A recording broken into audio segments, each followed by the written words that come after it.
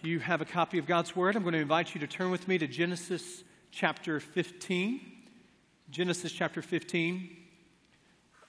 What do we do when the faithful still doubt? What do you do when doubt creeps into your life? You know, there's a narrative that goes that to be a follower of Christ is to be one who doesn't experience doubt, but that's not true. It's not true of my experience. It's most likely not true of your experience. It wasn't true of the experience of a friend I had lunch with years ago. A strong believer of Jesus Christ who said to me, you know, David, I am confident that God loves me and He loves me enough that He would send His Son, but I am not as confident today that He is concerned about the details of my life. Now, the details of his life in which that we talked over lunch about were a diagnosis of cancer that he received a couple of days prior to our lunch. It was the burying of his father unexpectedly 6 months prior. For him, he traveled the path of doubt, and it was precipitated by a diagnosis. And maybe that's what introduced you to the path of doubt. Maybe it was that doctor's consultation room, looking at the plaques on the walls,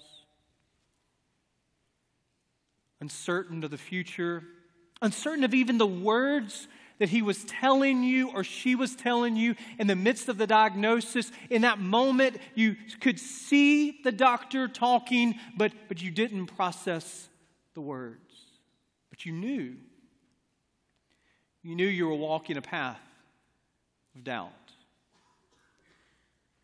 Maybe it was death that led you down the path of doubt. Maybe it was being in the funeral home and everything seemed so sterile and it just seemed so unreal as you were looking at this cast of caskets that you had to choose from. And you thought just days ago we were hugging one another and now I'm doing this.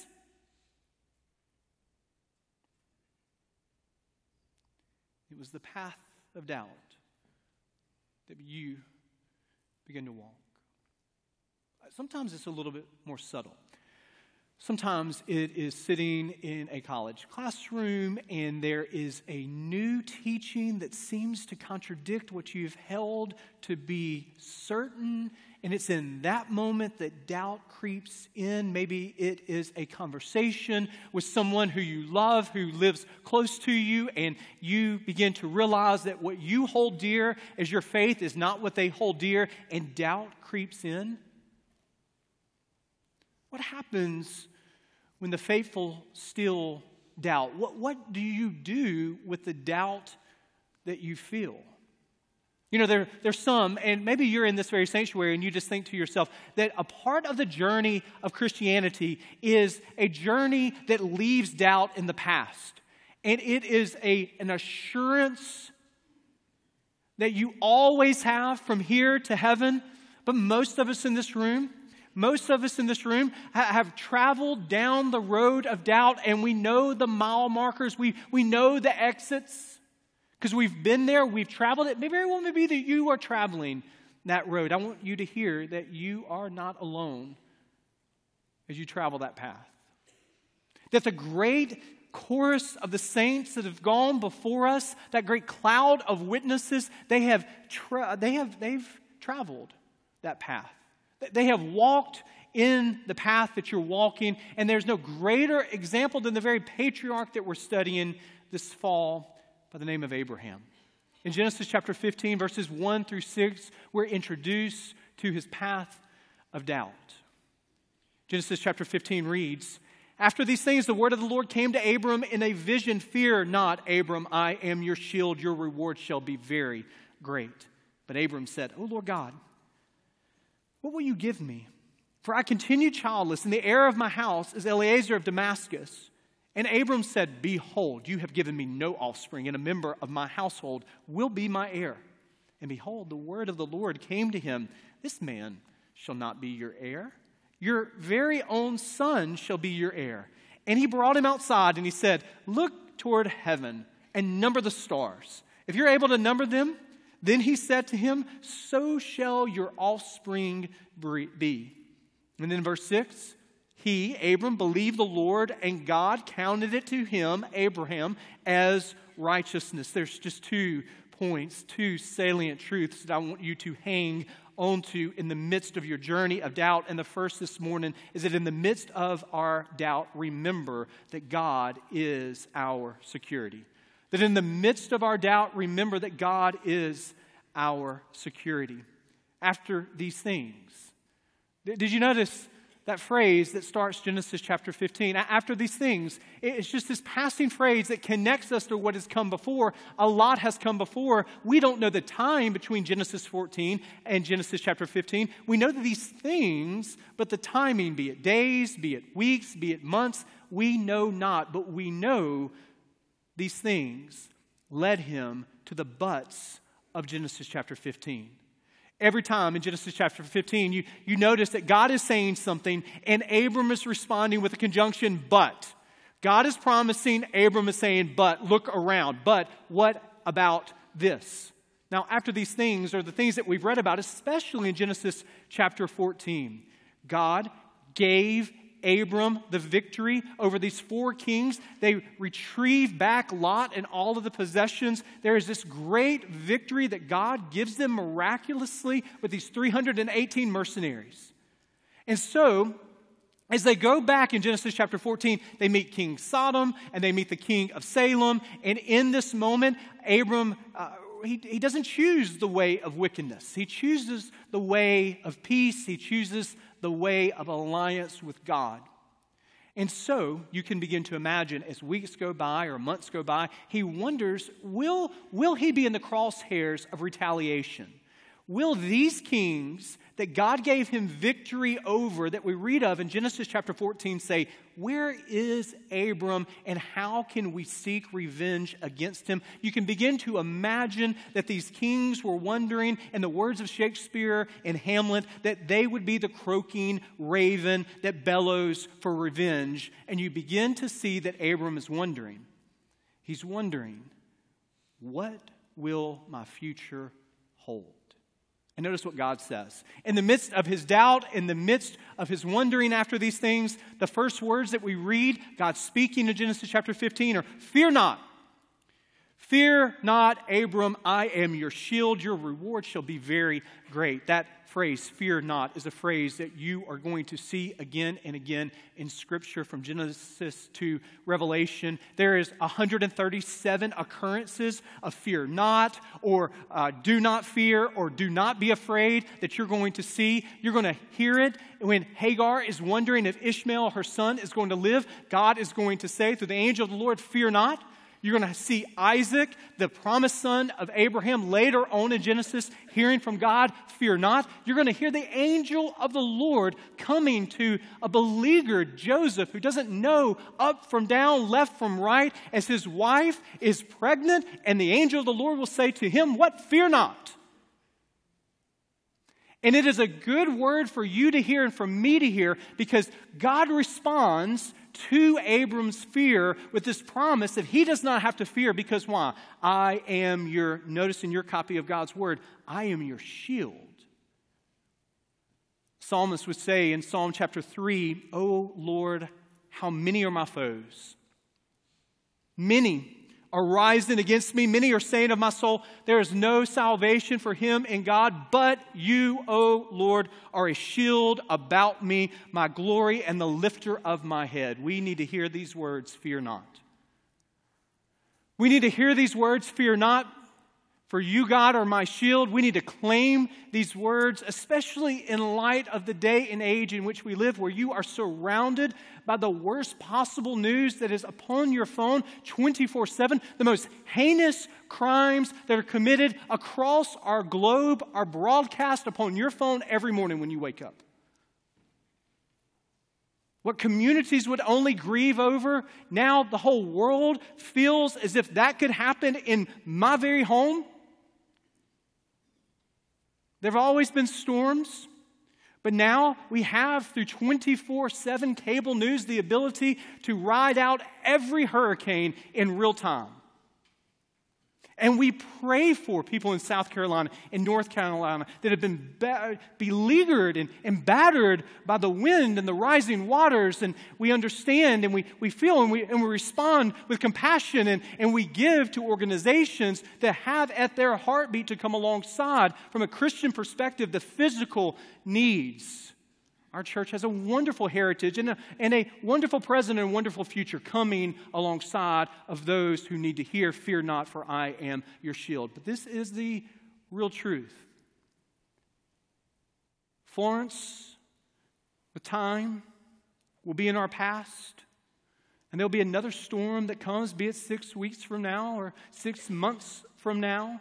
And there'll be a whole nother set of news coverage, and there you are in your home, and you can watch that 2 days in a row, 3 days in a row, 4 days in a row, and you begin to feel as if the waters are rising around your own soul.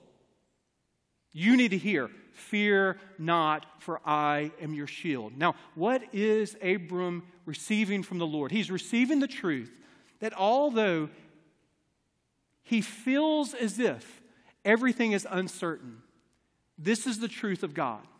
Your future, Abram, is not unplanned, nor is it unknown by God, although it might be unpredictable for you. I want to say that to you because you need to hear that. I need to hear that. Our future is not unplanned,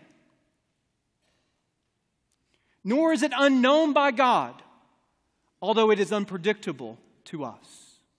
The great German reformer Martin Luther, he would pen the words that we continue to sing even in the church in the 21st century. "A mighty fortress is our God, a bulwark never failing, our helper he, amid the flood of mortal ills prevailing." Now, bulwark is not a word that we have in our nomenclature. It is not a word that we go around in good company saying, but you know what that means. It is a barricade. It is a shield. It is a wall. Real fears are coming at Abram. He is wondering, will retaliation be coming his way? And God says to him, "I am your mighty fortress. I am your shield." So he promises Abram protection. But more than that, he promises that his reward will be great. Now, this was something that jogged Abram's memory. He says, oh yeah, by the way, you're talking about my reward being great. Do you know that I am still childless? Do I need to remind you that you promised that I'm going to be this great nation and I'm going to be the father of it, and through my lineage you're going to bless all the nations? But can I remind you once again that we do not have children? So God, I know you got a lot of things going on up there, so I've got to take this into my own hands. And verse 3 is Abram's initial plans. It was a custom in that ancient Near Eastern world to take upon a servant if a husband and wife were childless, and for the name to be passed on, if you did not have biological children, through one of your servants, and your bloodline would continue on through your servant. So Abram is making provisional plans because God, in his mind, can't keep his promise. And so this is what God says to Abram. Come outside. Come out with me. Now, this is so far from us. We have so much artificial lights in our neighborhoods and in the community in which we love living. But for Abram, he looks up at the stars, and every star is shining upon him on that cloudless night that I can imagine. And some of you have been there where you go out and you're hiking and you sleep on the back out west, and you just can see this great canvas of creation that is before you and our galaxy that is calling out to you. There is a reason that you are here in this great expanse that is before you. And what God says to Abram is, go ahead and start counting them. 1, 2, 3. You can't count them, Abram. And so your offspring will be what you see before you as you look up. And in this moment, we read verse 6 of Genesis chapter 15. As he has this great object lesson of God's creation calling down upon him, Abram believes the Lord, and God counted it to him as righteousness. If you have a pen, if you have a pencil, you want to underline verse 6 of Genesis chapter 15. You want to put a star by it. You want to put an asterisk by it. You want to put an exclamation point by it, because this is a place. This is a place that the Apostle Paul, when he's writing to the church at Rome, He calls back to this very story, utilizing these very words to talk about the source of your faith and my faith. If you are a child of the Most High God, if you have accepted Christ as your Savior in faith and by faith, this promise is your promise. Genesis chapter 15, verse 6 is the promise that we are saved not by our righteous living, but by the alien righteousness of God imputed to us through the salvific death of Jesus Christ. I think we miss this because we think, without looking at this passage, that Abram had climbed some ladder. He still doubts.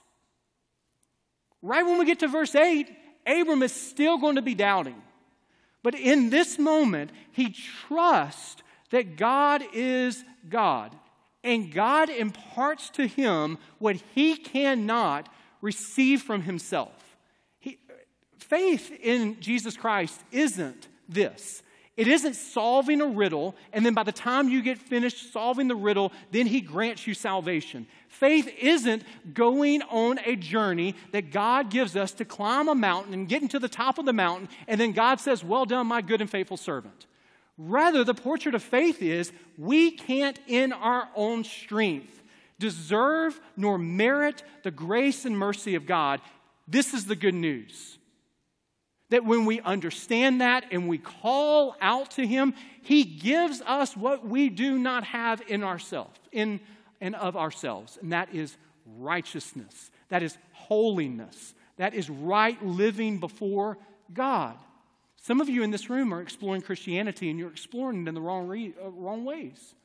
And what I mean by that is you've got in your mind that to be a Christian, you've got to clean up all of these things, and once you get your life straight, then you can kind of come to the starting line of faith. No. In the midst of your sin, in the midst of your uncertainty, he meets us, and in that, he imparts to us what we do not have. It isn't get your act together and then become a follower of Jesus Christ. It's rather, when we could not get our act together, he loved us in our messiness, and he gives to us what we do not possess in and of ourselves. This is faith. This is your story if you're a believer in Jesus Christ. So there are 2 points that I want you to see here from Genesis chapter 15. And the first point is that in the midst of our doubt, remember that God is our security. And the second point is that in the midst of our doubt, remember that God is our promise keeper. Now, I know this might seem redundant, but I want you to see the nuance of this. I want you to see how the story continues to unfold, because verse 6 of Genesis chapter 15, Abram believes, but there's still doubt that is still lingering. And he says, now you've talked to me about lineage, but notice what he says in Genesis chapter 15, verse 7. God said to him, I am the Lord who brought you out from Ur of the Chaldeans to give you this land to possess. Notice the next word. It's that conjunction again. But he said to God, O Lord God, how am I to know that I shall possess it? Have you ever been an exasperated parent? Have you ever had your children? I've heard of people doing this. I know not of what I will speak of in a second. But I've seen it on television where certain parents might have certain 3 children named Hayden, Luke, and Jonathan. And, and they might be 13 and they might be 11 and they might be 6. And that certain parent might say to them, can't you just trust me? Don't you just believe? Just do what I say. And there's a sense where we parentally can sort of reprimand our children. Quit asking questions. Just say, yes, sir. Just do what I said. Now, notice what God doesn't do here. God doesn't lecture nor reprimand Abram in the midst of his doubt. Rather, what does he do? Well, it is one of the most interesting passages in all of the book of Genesis. Because I don't know where and how you've experienced life. You haven't experienced what we're going to read of in a moment. He said to him, God to Abram, verse 9, chapter 15, bring me a heifer 3 years old, a female goat 3 years old, a ram 3 years old, a turtle dove, and a young pigeon. And he brought him all of these, cut them in half, and laid each half over against the other. But he did not cut the birds in half. And when the birds of prey came down on the carcasses, Abram drove them away. As the sun was going down, a deep sleep fell on Abram, and behold, dreadful and a great darkness fell upon him. Then verse 13, the Lord said to Abram, know for certain that your offspring will be sojourners in a land that is not theirs, and will be servants there, and they will be afflicted for 400 years. But I will bring judgment on the nation that they serve, and afterward they shall come out with great possessions. As for you, you shall go to your father's house in peace. You shall be buried in a good old age, and they shall come back here in the 4th generation. For the iniquity of the Amorites is not yet complete. When the sun had gone down, and it was dark, behold, a smoking firepot and a flaming torch passed between these pieces. On that day the Lord made a covenant with Abram, saying, to your offspring I will give you this land. Notice the specificity of the plan that God institutes in the midst of Abram's doubt.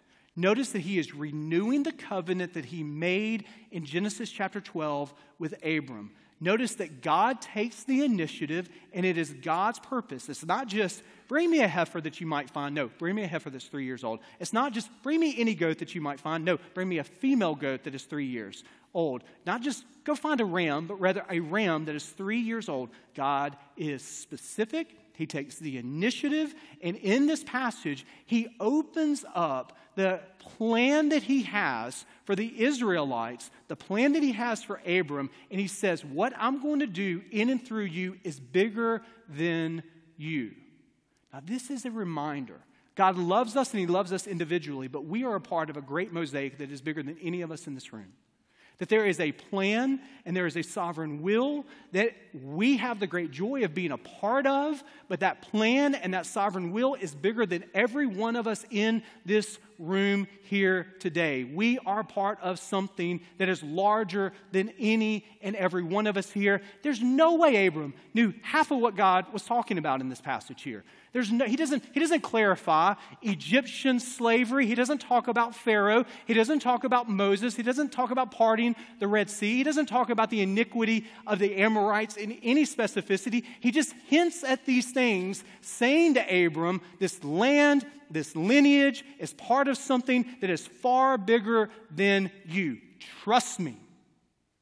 More than that, we read in verse 17 of a smoking firepot and a flaming torch passing between these sacrificed animals cut in half. Now, we know from Scripture that flaming torch and that smoking firepot, that they represent, that they're symbols. In Exodus chapter 19, we read of the flame at night that leads the Israelites in the wilderness. When Peter's preaching at Pentecost in Acts chapter 2, there is the Holy Spirit that descends upon the church like what? Tongues of fire. So in Scripture, fire is utilized to represent the presence of the Lord. Now, if you are walking through this passage, and if I commissioned you to just paint this passage, just paint it on a blank canvas, what you're going to end up with is like a Salvador Dali surrealist painting here. You've got cut up animals, you've got smoking symbols passing through, and it just seems so unfamiliar to all of us in this room. But to Abram, it wouldn't have been as unfamiliar as you might think. Now, what do I mean by that? In this ancient Near Eastern world, kings would ratify land treaties. Well, they didn't go to a bank and they didn't have lawyers set up. They didn't have all this copious material to sign. That's not how they did it. So what they would do is they would make an agreement with one another. There would be the sacrifice of animals cut in half, and each of the kings would walk between those cut animals in half. And they were saying symbolically, if I do not keep my side of the bargain, may a curse come upon me. Now notice what Abram does. He is sound asleep when God appears in these symbols and passes between these cut animals in the middle. What is God saying? He is saying, may a curse come upon me if I don't keep my promise to you, Abram. I'm taking it all upon me to fulfill what I've promised to you. Now, this is good news, but it is specific news. Because Abram, he hears for the first time, you're not going to get to see everything I'm doing in and through you. Abram lives like you and I live in the truth that God's delay doesn't always mean God's denial. In your life and in my life, God's delay doesn't always mean God's denial. There are some of you in this room that have been praying, God, heal me from, and you can fill in the blank. And you've been waiting for weeks, months, years. Child of God, if you are a Christian, He might not heal you on earth, but I assure you, heavenly, eternal healing is coming your way. God's delay on earth doesn't mean God's denial. We live like Abram between a promise and a fulfillment. We, like Abram, are followers of the Most High God. And as a Christian in this room, you are forgiven of your sins, but you live in between the promise and fulfillment. So when will you be perfect? When will you be sinless? The Bible tells us, greater is He that lives in you than he is that is in the world. But you struggle, don't you? We all struggle with sins because we live between the promise and the fulfillment. We live between that great promise that He gives us and the great fulfillment when we meet Him in His second coming or we meet Him in death. And this is true for you and it's true for me. And this is where Satan wants to trip you up. This is where Satan, if you are a Christian, wants to grab a foothold and he wants to lie to you. And he wants to lie to you around the assurance of your salvation. There are very few people who are followers of Jesus Christ who don't come to a path sometimes where they say, I live this way. How can I truly be a Christian? I've done this, I've said this, I've been here. How can I truly be a Christian? We begin to look at our works and say, maybe this doesn't line up. Now, if you've truly accepted Christ as your Savior, if you truly are a follower of Christ, Satan will whisper in your ear and he will say this, you can't be a Christian because you've wallowed in pride. You can't be a Christian because of what you looked at in a lustful way. You can't be a Christian because of the gossip, because of the jealousy, because of the envy. You can't be a Christian. And we need to be reminded that Abram's relationship to God wasn't dependent upon his perfect obedience to God. He's still doubting even when God counts it to him as righteousness. And this is the promise of God. If you are a Christian, Satan will whisper, and he wants you to doubt the assurance of your salvation. He will whisper, you are not worthy of salvation. God cannot love someone like you who thinks what you thought and did what you did. And I want to give you the words to say to this thief. Get behind me, Satan. You sorry, no good liar.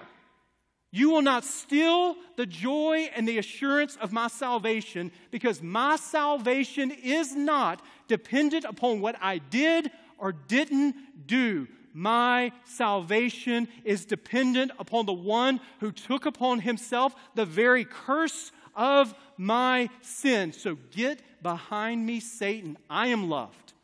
I am forgiven. I am the child of the very one who one day will vanquish you forever. So never again will you lie into the ear of a child of the Most High King. This is our assurance. These are our words. There's a story that's been passed along in church history of Martin Luther, the great German reformer, the writer of Mighty Fortress is Our God that I referenced even earlier in the sermon. And the story is a story that has been, it seems, embellished over the years. It's an apocryphal story. It's the story of this, that Luther, when he was translating the Old Testament and the New Testament into German, what becomes the German Bible, he was in this isolated tower and Satan appears to him and begins to rehearse to Luther all of his sins. One by one, Satan accuses Luther through the litany of his sins. Now, the story goes this way, that Luther picks up a quill, he dips it into the ink, and he begins to write the sins that Satan lists. And then Satan comes to the end of this accusation, the litany of the sins, and Luther says, I think you forgot some others. And the way the story goes is that Satan continues again in the second chapter, and Luther is writing them all. And then when Satan is silenced, Luther writes, the blood of Jesus Christ, God's Son, cleanses us from all our sins. Now, I don't know what Luther experienced in that tower, but I know what Luther wrote in the great hymn that we continue to sing. And if you listen to the words, you don't have to even listen that closely. You begin to hear that story come true in the lyrics of this wonderful hymn. And though this world with devils filled should threaten to undo us, we will not fear, for God hath willed his truth to triumph, what? Through us. The Prince of darkness, grim, we tremble not for him. His rage we can endure. His rage you can endure. For lo, his doom is sure. One little word shall fail him. Let us pray.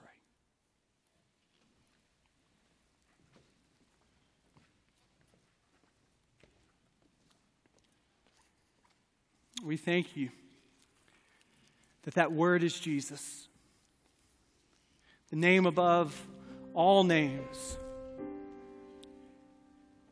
our righteousness, our forgiveness, the source of our mercy, our life, our breath, that in and through you, Jesus, we have hope, no matter what we feel, no matter the mortal ills that seem to be prevailing, the floods that come our way, that at the name of Jesus there is security, there is hope, there is a future, and it is held not in our circumstances, but it is held in you, Christ Jesus. We stand on that word of your name, your victory, our righteousness in our eternity. I pray for the person today that feels as if everything is turned upside down and doubt is winning. Doubt has won. I pray for her today. I pray for him today that he would look to you. I pray for the person today that has said, I can be a follower of God, but I've just got to be better. I've got to do a little bit more. I pray that person today will look toward you. I pray for the person today that is unsure about that diagnosis, unsure about your love after that death, unsure about truth after that denial, that today they would look to you, the author and perfecter of our faith. We look to you. We look to you. We look to you. It's in your name we pray. Amen.